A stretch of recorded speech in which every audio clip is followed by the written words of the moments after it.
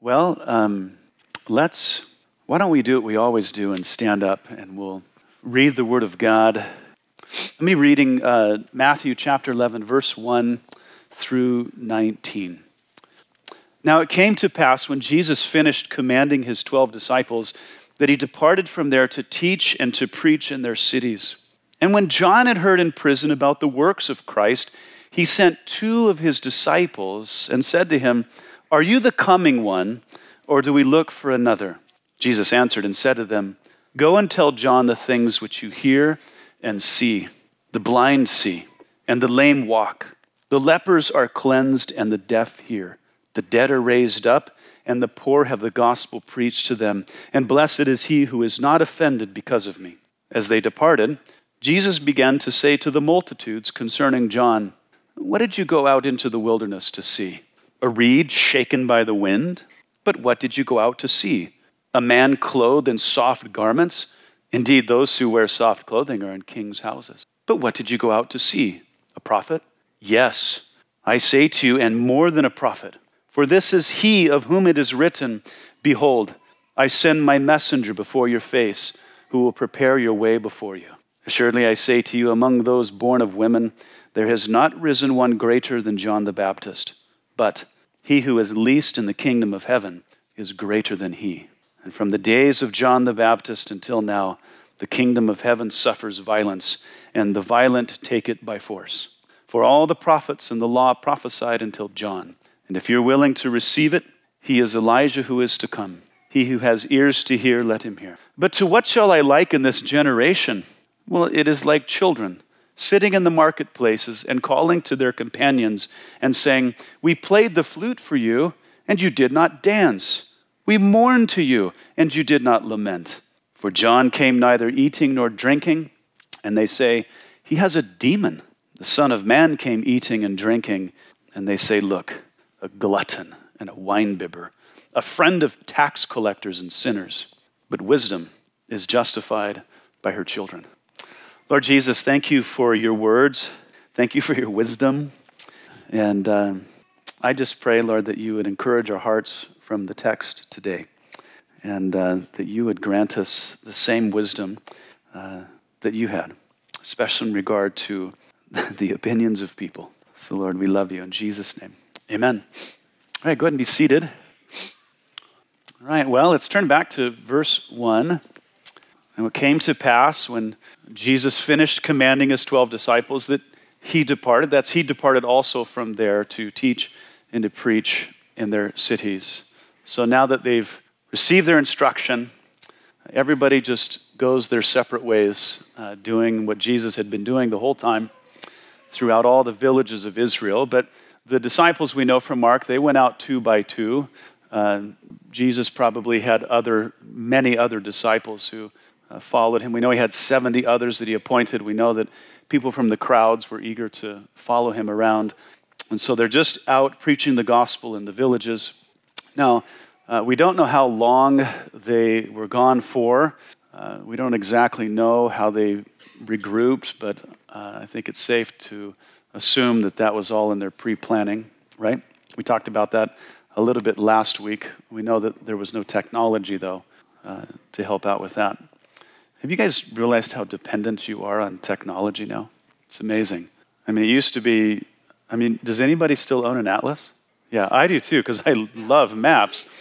But I don't know how often I'm on my way to someplace, and I know that I'm within 5 minutes away, and I just hold my phone and I say, "Get me to this address," and then boom, the address comes up, and it's amazing. They didn't have any of that. So, all right. And then, of course, as Jesus is on his circuit, the disciples of John the Baptist caught up to him. And it says, and when John had heard in prison about the works of Christ, he sent 2 of his disciples and said to him, "Are you the coming one, or do we look for another?" It almost seems a little offensive, doesn't it? Yeah. Now, by this time, as the text says, John the Baptist is in prison.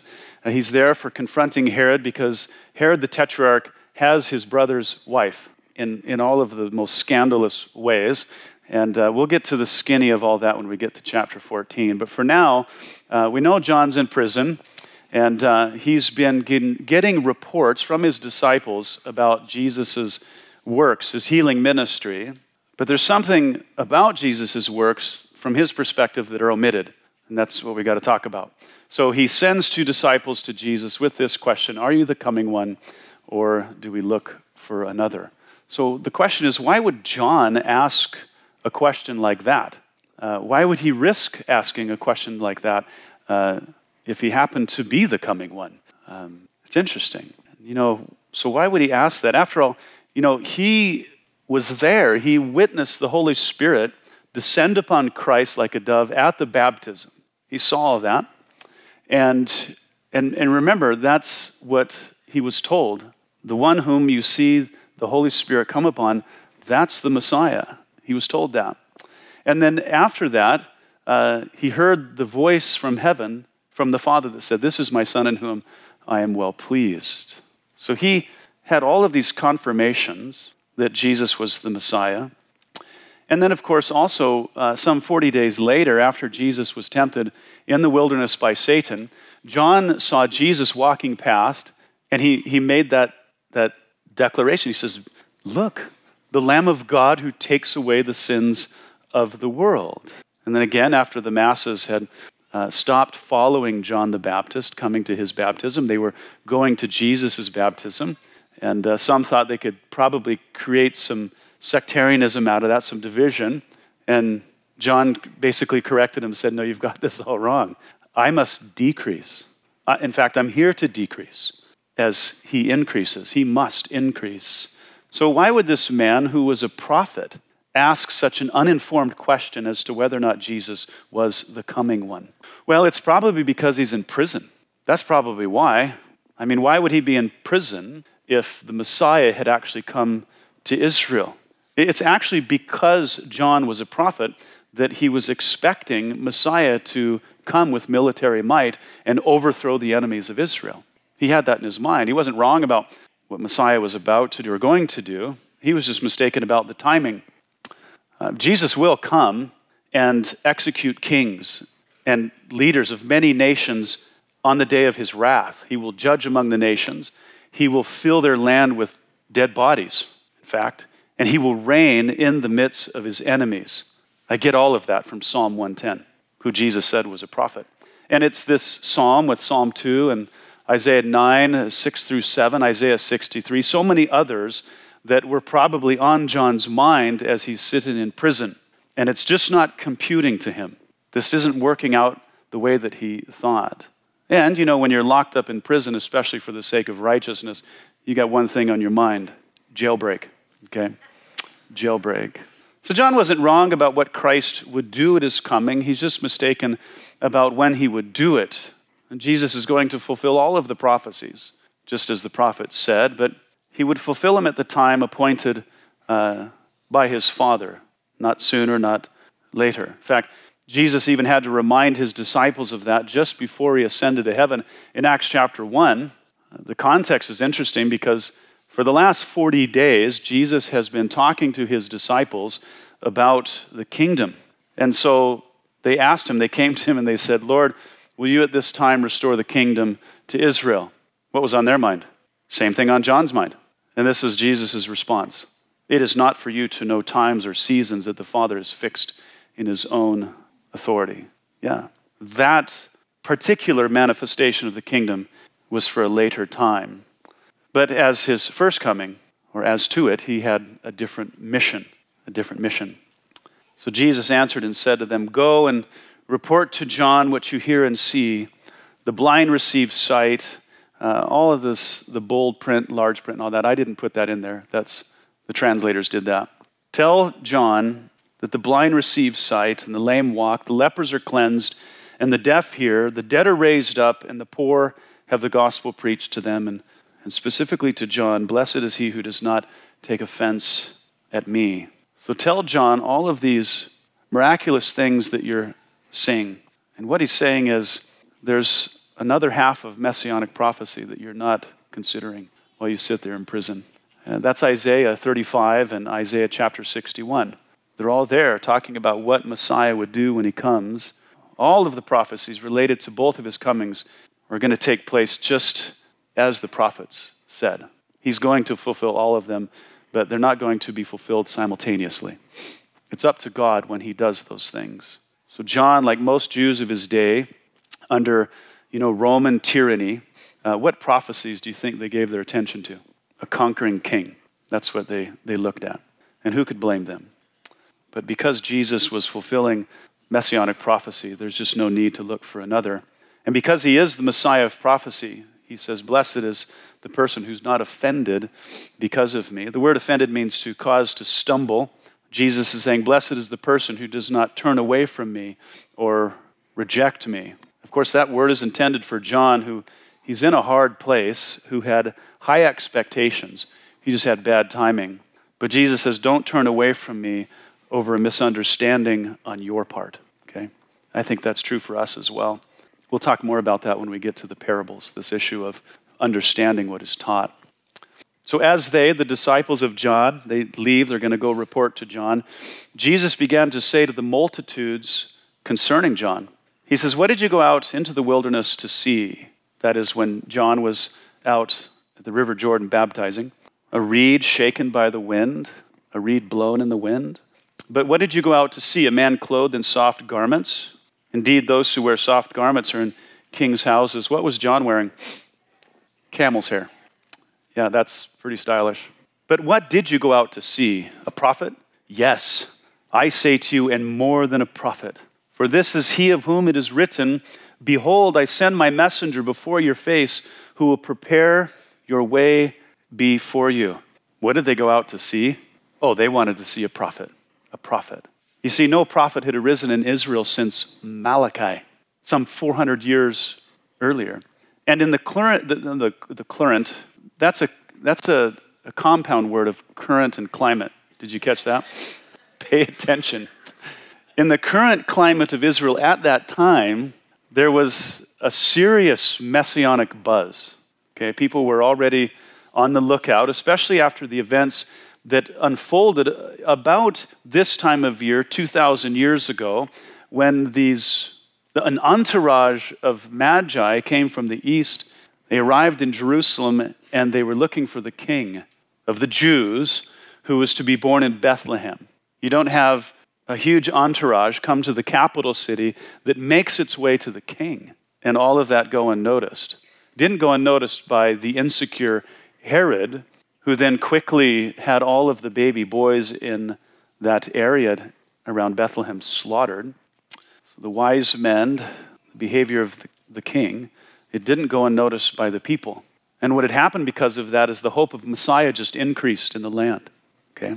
And then about 27 years later, this unusually dressed man shows up preaching repentance in the wilderness of Israel, baptizing Jews of all people in the river, and telling people that he was there to prepare the way of the Messiah. So yes, there was a buzz, and people had come out to the river to hear who they hoped was a prophet. But John, as Jesus is saying here, he was a unique prophet among all of the Old Testament prophets. John was actually a prophet who was the subject of prophecy. That's pretty cool. He was a prophet who was the subject of prophecy. And he was more than just a messianic prophet like Isaiah. John got to meet, baptize, and introduce Messiah to his people. What a privilege. Isaiah actually prophesied about John and his ministry in Isaiah 40, verse 3. And then Malachi, chapter 3, verse 1. He also prophesied, and that's what's quoted here by Jesus. So the people got to hear the last prophet of the Old Testament or the Old Covenant period. And because of him, they were introduced to the Son of God who would ratify the new covenant in his blood. John was a special kind of prophet. He wasn't just your average prophet. Consider the prophecy of Malachi. It says, behold, I send my messenger, and he will prepare the way before me. And the Lord whom you seek will suddenly come to his temple, even the messenger of the covenant. You notice the capital there. In whom you delight, behold, he is coming, says the Lord of hosts. So the Lord said that the messenger of the covenant was coming, but John asked Jesus, are you the coming one? To which Jesus answered with the prophecies that he was fulfilling. Isaiah 35 and so forth. There's no need to look for another. And so Jesus says, assuredly I say to you, among those born of women, there is not risen one greater than John the Baptist. But he who is least in the kingdom of heaven is greater than he, that is John. So prior to John, there was no one as great as John. Now, Jesus doesn't exactly say how, but I think it's actually said in the previous verse. It's because of all the privilege that God showed him in his mission, his calling. But here's the interesting part. Those who will end up as least or least significant in the kingdom of heaven, he says, will be greater than John the Baptist. Why? How? Well, John, of course, had very little info on Messiah, okay? But for those who follow Jesus, those who sit under his teaching, the teaching of the apostles, who will never be recognized as a prophet, some we will never know, will be able to give a greater account of Jesus than John. It's true, we can. You know, many unknown people throughout history have communicated more about Jesus than John could ever dream of. I mean, the Old Testament prophets dreamed of what the apostles enjoyed and of what we enjoyed. They saw dimly what we have experienced clearly. And so they are among the least in the kingdom, unknown to us, but they will be greater than John because of their witness. Understand, Jesus is talking about us, if indeed we preach the gospel. If indeed we introduce Christ to the world, we get to be greater than John. I don't want to say much more about that because I don't know much more about it. Okay, it's interesting, but what I would say is this. Go become greater than John. You've been called to do it, and it's available to you. Go preach Christ to a lost world and be considered great in the eyes of God. And from the days of John the Baptist until now, the kingdom of heaven suffers violence, and the violent take it by force. How many of you guys have tripped up on this verse? Yeah. And part of the reason is because translators face a bit of a difficulty because of the wording and the grammar that's found in the phrase, the kingdom suffers violence. Now, I don't know about you, but I have great difficulty understanding how God's kingdom could suffer in any way, especially by violence. But that's not the only way to translate the text. The passive voice in that statement can actually be understood in the middle voice, and the wording rendered differently without stretching the words beyond their normal use. The New Living Translation of all translations actually provides that rendering, and it's also in accord with D.A. Carson and other Greek scholars. This is the way that they render it there. And from the time John the Baptist began preaching until now, the kingdom of heaven has been forcefully advancing. You see the middle voice rather than being attacked. It's the one advancing. And violent people are attacking it. So the king and his kingdom have been forcefully advancing through the ministry of Jesus, his preaching, his miracles, but it's being attacked, it's being resisted. It says by violent men. The violent men, of course, are the Pharisees. It's the Sanhedrin, the religious leadership of Israel. And as Jesus pushes forward with the message of the kingdom, they're going to resist him until he's on the cross. But then they only find out that death does not stop him. It just advances the kingdom even more because he rises in victory. And it's good stuff. We'll get there. For all the prophets in the law prophesied until John, and if you are willing to receive it, he is Elijah who is to come. He who has ears to hear, let him hear. How many of you guys trip on this too? A few of you, yeah. In verse 10, Jesus referred to Malachi 3:1, okay, that John was the subject of prophecy from Malachi 3:1.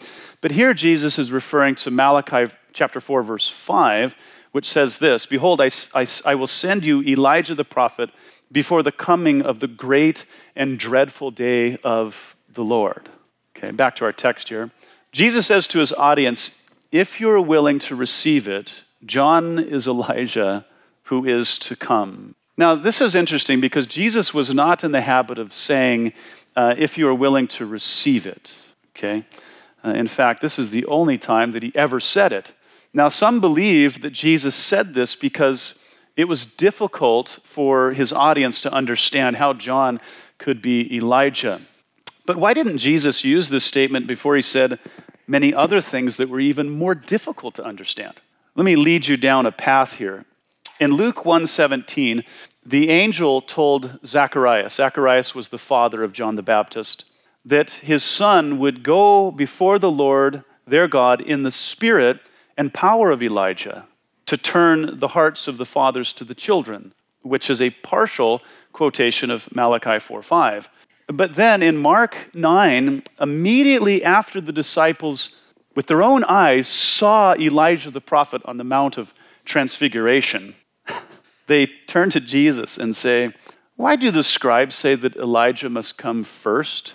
Well, that's interesting because the prophet said it way before the scribes, okay? But Jesus gave them this answer. Indeed, Elijah is coming first and restores all things. Well, that's in the future tense. Thanks for making things confusing. But I say to you that Elijah has also come, past tense. Elijah is coming and Elisha has come. What does that mean? I don't know for sure, but I'm going to tell you what I believe at this point in my journey, okay? John the Baptist came in the spirit and the power of Elijah, just as the angel told Zacharias, but he is not actually literally the prophet Elijah. And even John the Baptist denied that he was Elisha in John chapter 1, verse 2. But Jesus said that Elijah would come, or literally he is coming, he will be coming, and he will be restoring all things, and that's all future tense.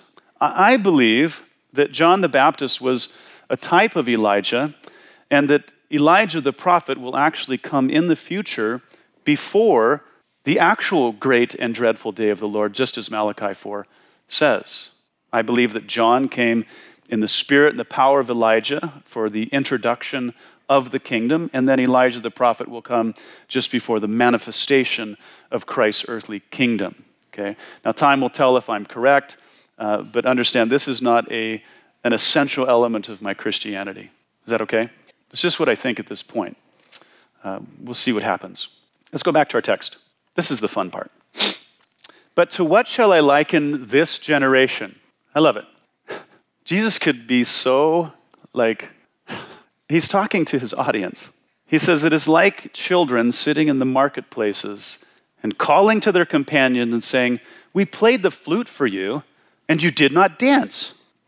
We mourned to you, and you did not lament." Two marketplace games played by children, whatever they were, it illustrates the childish discontent of the people of Israel, that there was just no way to please them. They were like children who were not getting their way, they're unsatisfied, and so they complain. In what regard? Well, here it is. For because John came neither eating nor drinking, and they say, he has a demon. The Son of Man came eating and drinking, and they say, look, a glutton and winebibber. It means drunkard. A friend of tax collectors and sinners. But Jesus responds, says, but wisdom is justified by her children. Okay, so John the Baptist was somewhat of an ascetic, okay, who came to his people completely dedicated to his mission by preparing Israel for the Messiah through the preaching of repentance and providing a baptism of repentance. He didn't mingle with people or eat in their homes. He separated himself from sinners. He wasn't there to gather people to himself. He was there to point people to Jesus, and they complained about that and said, this behavior, he has a demon. On the other hand, Jesus made it his aim to be with sinners, and the best way to do that was by being in their homes and enjoying meals with them. I mean, how else would he reach sinners? And the people complained. They said that he was a glutton, a drunkard, and a friend of the moral outcasts of Israel. You see, John and Jesus, they were nearly opposite in the way they went about their ministries. They brought the exact same message, but their approach was very, very different. But there was no satisfying the people. I mean, you see this. One didn't mingle, and the other did, and the people were critical. One didn't eat and drink, the other did, and the people complained. One was separate from sinners, one was friends with them, and the people were up in arms. John was possessed by a demon, and Jesus was immoral. That's the gist of all that, okay? Can't make these people happy. And if Jesus had done what John did, they would have said that Jesus had the demon. And if John was doing what Jesus did, he would have been the glutton and the drunkard. But Jesus' wisdom is known by our children. That is the outcome of Jesus' ministries and John's ministry, which are both very different in their approach, led many to repentance and people into the kingdom of God. So he says the product demonstrated the wisdom of their practice. They both bore good fruit. Wisdom was not found in trying to please the people, but in just fulfilling their mission. So imagine if Jesus tried to play the game of the children in the marketplace. If he did dance, they would complain about how he danced. If you've seen me dance, there would be cause for that. If he lamented in their funeral game, they would say that his tears were insincere. They just could not be happy. If Jesus came to be a people pleaser, he would have ended up pleasing no one. But because Jesus came to do all those things that please his Father, he fulfilled his mission, even though the majority of all people were displeased with him. That takes conviction, doesn't it? Everyone is against me, but I'm going to push through to please my Father. This is the dilemma of I think, all human beings in one sense, but especially of those who have public ministry. I have to say, I'm a bit familiar with Jesus' experience. I can get emails from two different people about the same sermon. One email rips me up and down for one thing and another, and the other email is filled with compliments and appreciation, usually for the exact same part of the teaching. I don't know that I'm a seasoned Bible teacher yet. I've been at it for 16 years, but I know other people that have been at it for 50 or 60 years. That's seasoned. 16 years since this last September. And that sort of thing happens all the time. Over the exact same thing, I've been called names and criticized, and I've been complimented and praised. You want to talk about confusing. So imagine if I tried to please both those who criticize and those who compliment concerning the same thing. You see Jesus' dilemma? And mind you, it's typically over the same thing that I get both. See, if I changed my MO to satisfy the critical, I would get criticized by those who compliment. And if I do all things for those who compliment, I'd miss the fun of irritating those who are critical, because they'd all leave the church. So whether I please criticisms or compliments, I'll end up compromising somehow. I will. Throughout the years, some of those who have been most critical of me have become my greatest encouragers and friends. And those who started off as my greatest encouragers left disappointed, and some of them left angry. Isn't that interesting? Only if I knew now what I knew then, how would you behave? It's very strange. Who do you please? And how do you know when to please them? Jesus didn't try to please any of them. He just did his best to please his Father, and it got him killed. But because of his focus, he did everything right. But if Jesus pleased the crowds, he would not have been the Messiah or the Savior of the world. He would have been a nobody who nobody respected. You see, pleasing people is maddening. So here's my counsel to you. Avoid the temptation, okay? We have been called to do what is right, okay, as we know best from the Scriptures and as we're energized by God's grace to do it. If you're criticized, run it by some godly people to see if there's any weight to it. If there is, repent and thank the critic. They were sent by God Almighty to set you straight, okay? If there's no validity to the criticism, don't hold it against the critic, but love them and just continue doing what is right. I have decided, because I don't want to be a crazy person, to ponder criticism and with caution receive compliments for what they are. That's what I have to do. Because mind you, compliments can be just as valid or ludicrous as criticism. Compliments can be intoxicating, while criticism can be crippling. And what kind of a schizophrenic would I be? If you live under the oppression of criticism, you'll be paralyzed. If you live on the cloud of compliments, you'll be delusional. Be careful. But if you do all things to please Christ, and you live for the praise of God alone, you'll do well. And we have Jesus as an example of that. Amen? Now, every time I talk about stuff like this, people are careful with their compliments and their criticism. Listen, a criticism that is good criticism, it's objective, it's healthy. Okay, we should appreciate the wounds of a friend.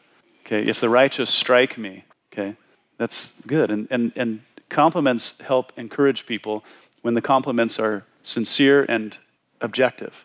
I'm not looking for compliments for my sermon. Well, maybe. They're all necessary in the family of God. They should just be applied and received with wisdom and caution. Go ahead and stand up. Let me get you out of here. Get you out early. So please fellowship with one another so that our Sunday school teachers can finish doing what they're doing. If you have a better theory about John the Baptist and Elijah, I'm interested. But I think it would be cool for Elijah to come anyway. Yeah. Let's pray and then we'll spend some more time in worship. Well, Lord Jesus, we were created to receive praise. We really were. But we were created to receive praise from you alone. And because sin is in the world, we require criticism. But Lord, with both, we have to be very cautious and wise, especially if we're criticized for doing the right thing and complimented for doing the wrong thing. Lord, help us to discern the difference, to discern the nature of both of those things, to look for godly counsel, to hear your voice. And Lord, help us to always be motivated to please you, to walk in your word. And the truth is, if we do actually please you according to your word, it really doesn't matter what anybody says, positive or negative. And so, Lord, just teach us. Help us to be God-pleasers and not man-fearers.